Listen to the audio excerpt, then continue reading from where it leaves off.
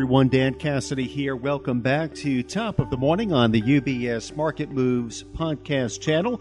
We are 2 weeks into the new year, and while the markets are holding their own, they haven't exhibited a clear direction just yet. So joining us for today's CIO Strategy Snapshot to explain why that may be the case and to help answer the question of what's next for the markets, glad to welcome back Head of Asset Allocation for the Americas with the UBS Chief Investment Office, Jason Draho. Jason, welcome back. Good morning to you, and thank you as always for spending some time with our listeners and their clients. Good morning, Dan. Good to be here. Jason, there are a lot of questions that investors are asking and debating to start the year. So can you level set it for us in terms of what investors are thinking and asking right now? Well, I think if you think about the start of this year, it comes after a 2-month stretch in November, December of 2023, in which equities rallied significantly. Bond yields fell. In fact, in about 5 weeks, bond yields fell. The 10-year fell from 5% to around 3.8%. So really dramatic moves, very strong performance to kind of finish the year. Soft landing became kind of clearly the consensus view for this year. So I think what I'm sort of, my sense of the markets is that the overarching question that people are asking is kind of, what's next? And there's a range of opinions on how this could play out. A soft landing is the consensus view. I think if you survey investors, the next most popular kind of base case for people would be no landing, meaning the economy doesn't slow down at all. Inflation could even accelerate. The Fed doesn't cut that much. People think that's even more likely than, kind of a hard landing. That's kind of where the consensus distribution is. So there is a range of outcomes. There's a range of views on interest rates, from the Fed cutting 3 times, 6 times, some are even more or less than that. And for something like the 10-year Treasury, which I think is a good proxy for how people think the economy will play out this year, but also multiple years, the consensus view there is that the 10-year will end around the year around 3.8%, a little bit, below where it was, a couple of days ago, like at 3.9%. But the range is anywhere from 4.5% to 3%. So some people think rates go higher, some think they actually go lower. So I think all that kind of comes down to like, okay, we think a soft landing, but what is the nature of this soft landing? I think that's kind of the essential kind of question that investors are asking right now.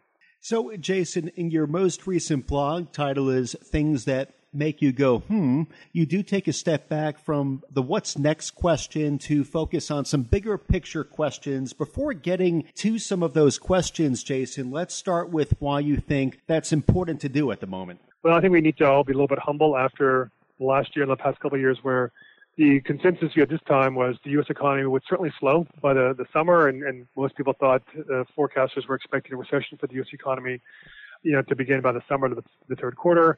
And in fact, we saw a growth of 5% in the third quarter go exactly opposite. When you get something kind of like that, kind of wrong, kind of the views on where rates would go are kind of wrong as a consensus, you have to wonder, like, well, what did I miss? What did I get wrong in my forecast? And sometimes it kind of taking a step back to think about, the economy overall. How's it really functioning? Why is it performing in a way that I was not expecting? Why might we end up getting a soft landing when, the Fed was hiking rates aggressively and you'd think that would cause a recession? So kind of, asking some questions that are kind of bigger picture, maybe a little bit conceptual. I think it's important to make sure that are we really using the right frameworks as we think about the economy, about the markets, the right models, and all that ultimately does flow into like, what's next. But I think you're going to have to get to some of these questions before you can sort of jump to, well, given all that, here's what's going to happen next. So, Jason, I think it's important that we cover all of the questions on today's podcast for our listeners. We can do so in rapid-fire fashion, so 1 minute each, beginning with the first question. If the pandemic didn't happen, would the economy be in year 15 of an expansion that began back in July of 2009? Look, it's a what-if question. We'll never know, so you have to think about the counterfactual. But really, when I ask the question, I'm asking, how prone is the economy to a recession? If we go back to January 2020, the conditions that you'd normally see for a recession or right prior to a recession, they weren't really in place. Inflation, in December of 2019 was, right around the target of 2%. Average hourly earnings, 3%. The Fed had raised rates in 2018 up to 2.5% by the end of 2018, cut them 3 times in 2019. It looked like an economy that was, kind of coming out of a mid-cycle correction. There wasn't an obvious catalyst for a recession. which then sort of makes you think, well, if that was the case, absent a shock, could the economy have expanded for another 4 years? And I think it's relevant because as we continue to normalize post-pandemic, a lot of the economic conditions, whether it's inflation, labor, unemployment, household finances, by the end of this year could look a lot like they were in January 2020. So if the economy could have experienced 4 more years of expansion, then maybe they could experience 4 more years of expansion from here on out. So it's a what if, but I think it just forces you to say what causes and how prone is the U.S. economy to recessions, and I'd say not very prone. Okay, so the second question, are the rapid disinflation and likely soft landing the result of a flexible U.S. economy that will avoid a recession in the absence of an adverse shock? Well, but short answer I'd say is yes. I think what sometimes people miss when they assess the U.S. economy today is it's very different than it was 40, 50 years ago. The U.S. is now a knowledge-based services economy. Manufacturing share of private sector output is half of what it was back in the 1970s. We're not as interest rate sensitive, and therefore the U.S. economy in general is not as recession prone. But another factor that's kind of maybe not often cited is that the price system of kind of allocating resources, supply and demand, is quite good in the U.S. It's a flexible price-based system that allows quick adjustments to dislocations of the market. I call it sort of the Uberification of the overall economy. Prices adjust in real time when supply is inadequate, induces more supply when prices rise, and then it curbs demand when demand is in excess. Now, the fact that we didn't or are on track to have a soft landing for inflation to come down with almost no economic pain or labor market pain suggests that there is something to this and sort of reinforces the point that perhaps the economy is not prone to recession in the absence of some sort of shock. Financial, climate, health, geopolitical, otherwise the U.S. economy generally is just going to keep growing. Okay, now the third question, if the economy does achieve a soft landing, what stage will it be in the business cycle? Well, we typically think of the business cycles as the recession and then an expansion stage, which is either early, mid, or late cycle, kind of going into potentially the next recession. My take would be that if we get a soft landing, we're kind of in a mid-cycle situation. Some metrics, though, look late cycle. Unemployment, 3.7%, typically would look late cycle based on the past 50 years. Other parts of the economy, though, would be early cycle. Manufacturing has been in a mild recession. Housing has been in a mild recession. If they exited this year, you'd think they were kind of early cycle. So there's a mix of things. Kind of you knit it all out, it feels like it's a little bit mid-cycle. And it's important at least to think about the cycle stage because there is kind of a playbook of how investors would think of what performs well, what should they allocate to and invest in at different points in the cycle. If you're late cycle, you tend not to want to own really cyclical stocks. You want to own more defensive and quality. When you're coming out of a recession, that's when you want to own deep value and cyclicals. So you have to kind of respect how the market and investors trade. It's going to influence market performance. But at the same time, it can be a bit misguided in that if we are now in a world where the U.S. economy, just expansions could go on indefinitely, barring a shock, what does it mean to me mid-cycle in that case? Because if there's no ending in play. So it's important to acknowledge it, to think about it. It does influence markets of how we think about where you're on the cycle. But cycles are different today, so I think it's also a case where be cautious on assuming things will play out in a certain way in the markets just because you might be mid versus late cycle. Okay, now the fourth question, Jason, is a soft landing symptomatic of the U.S. economy now being in a roaring 20s macro regime? Well, we've talked about sort of the possibility of the U.S. being in a roaring 20s regime on this podcast a few times before. If we just look at how 2023 played out, it almost checks all the boxes of the way we've defined a roaring 20s economy. You had sustained growth above 2%, falling inflation, strong job growth, rapid productivity improvement, which we saw in the spring and summer of last year, revolutionary technologies that changed the world, that's AI. So it checked all the boxes. What we can't say in real time is, did we get that performance in 2023 because this is a roaring 20s decade and therefore you should get this? Or is it just a hot economy that will eventually cool? We definitely think it's a plausible scenario. The conditions continue to be in place for this to play out. And the probability of this scenario has kind of risen over the past 2 years. And if you think about other scenarios, it's not as if the one clearly dominates and that's the one where you put on all your probability. Whether you disagree or not disagree, I think it matters, though, for the markets because if you're forecasting where interest rates are going to go, you're implicitly making some sort of assumption of like what kind of regime are we going to be in the next 1, 2, 3, 5, 10 years. And there's a lot of wide dispersion there.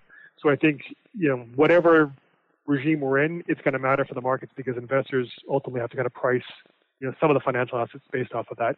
And that's going to induce, I think, some debate about this as we move throughout the year. Okay, and then the fifth question is, were the large and fast oscillations in market prices last year the consequence of unique and temporary macro conditions, or are they a permanent structural feature of financial markets? So just to remind everyone, like how last year played out, I think the best way to think of it is the 10-year Treasury yield. It began 2023 at 3.87%. During the course of the year, it reached a high of 5% and a low of 3.3%, so a very wide range. And there was, even throughout the year, kind of oscillations, so it wasn't just going up and down, but as oscillations. On December 31st, it was back to 3.87%. So the 10-year, if you looked at start to finish, it seemed uneventful, but of course there's dramatic moves in relatively short time periods. So when I talk about these kind of fast, large market oscillations, that's exactly what I mean. And you could say this was just sort of a consequence of the conditions last year where investors were discussing, debating the likelihood of a soft landing, how much the Fed's going to have to hike, how much can it cut.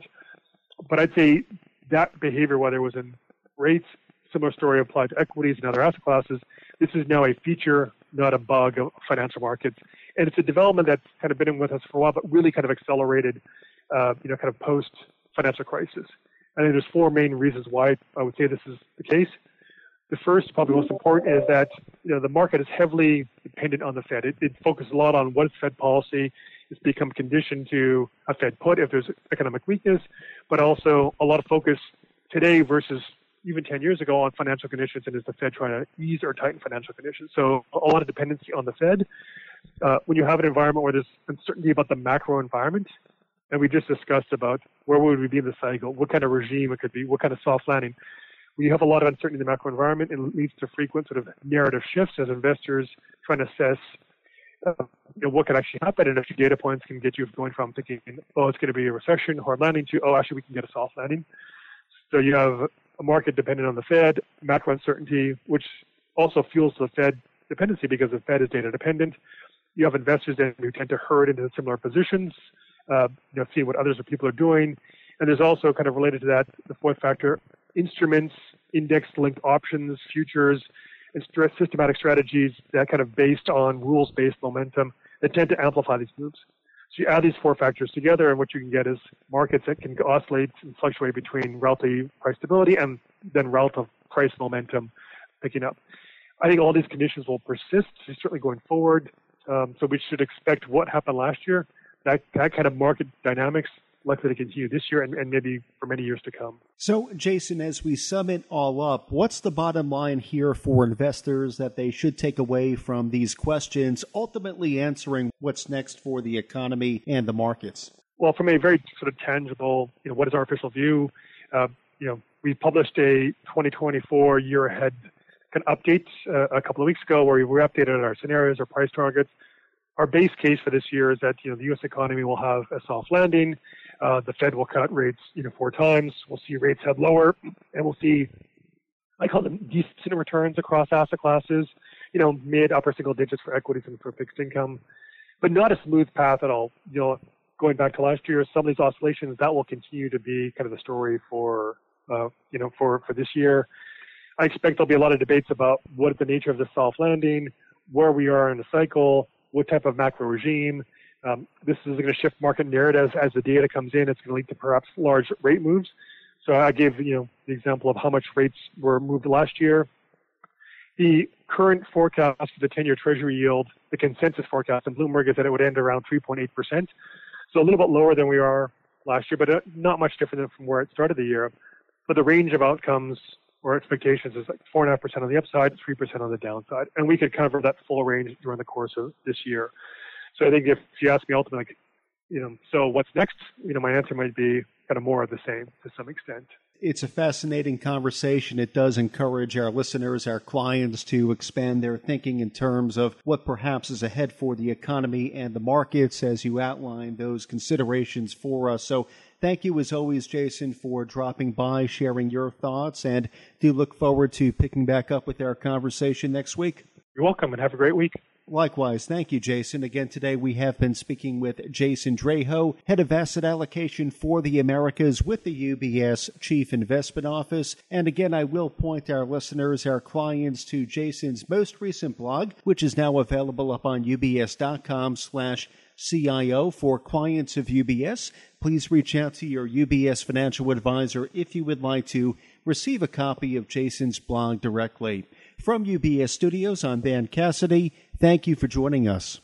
UBS Chief Investment Office's investment views are prepared and published by the global wealth management business of UBS AG or its affiliate, UBS. This material has no regard to the specific investment objectives, financial situation, or particular needs of any specific recipient and is published for informational purposes only. As a firm providing wealth management services to clients globally, UBS AG and its subsidiaries offer both investment advisory services and brokerage services. Investment advisory services and brokerage services are separate and distinct, differ in material ways, and are governed by different laws and separate arrangements. In the USA, UBS Financial Services, Inc. is a subsidiary of UBS AG and a member of FINRA SIPC. For information, please visit our website at ubs.com/working with us. For a full legal disclaimer applicable to the independent investment views produced by UBS, please visit our website at ubs.com/CIO-disclaimer.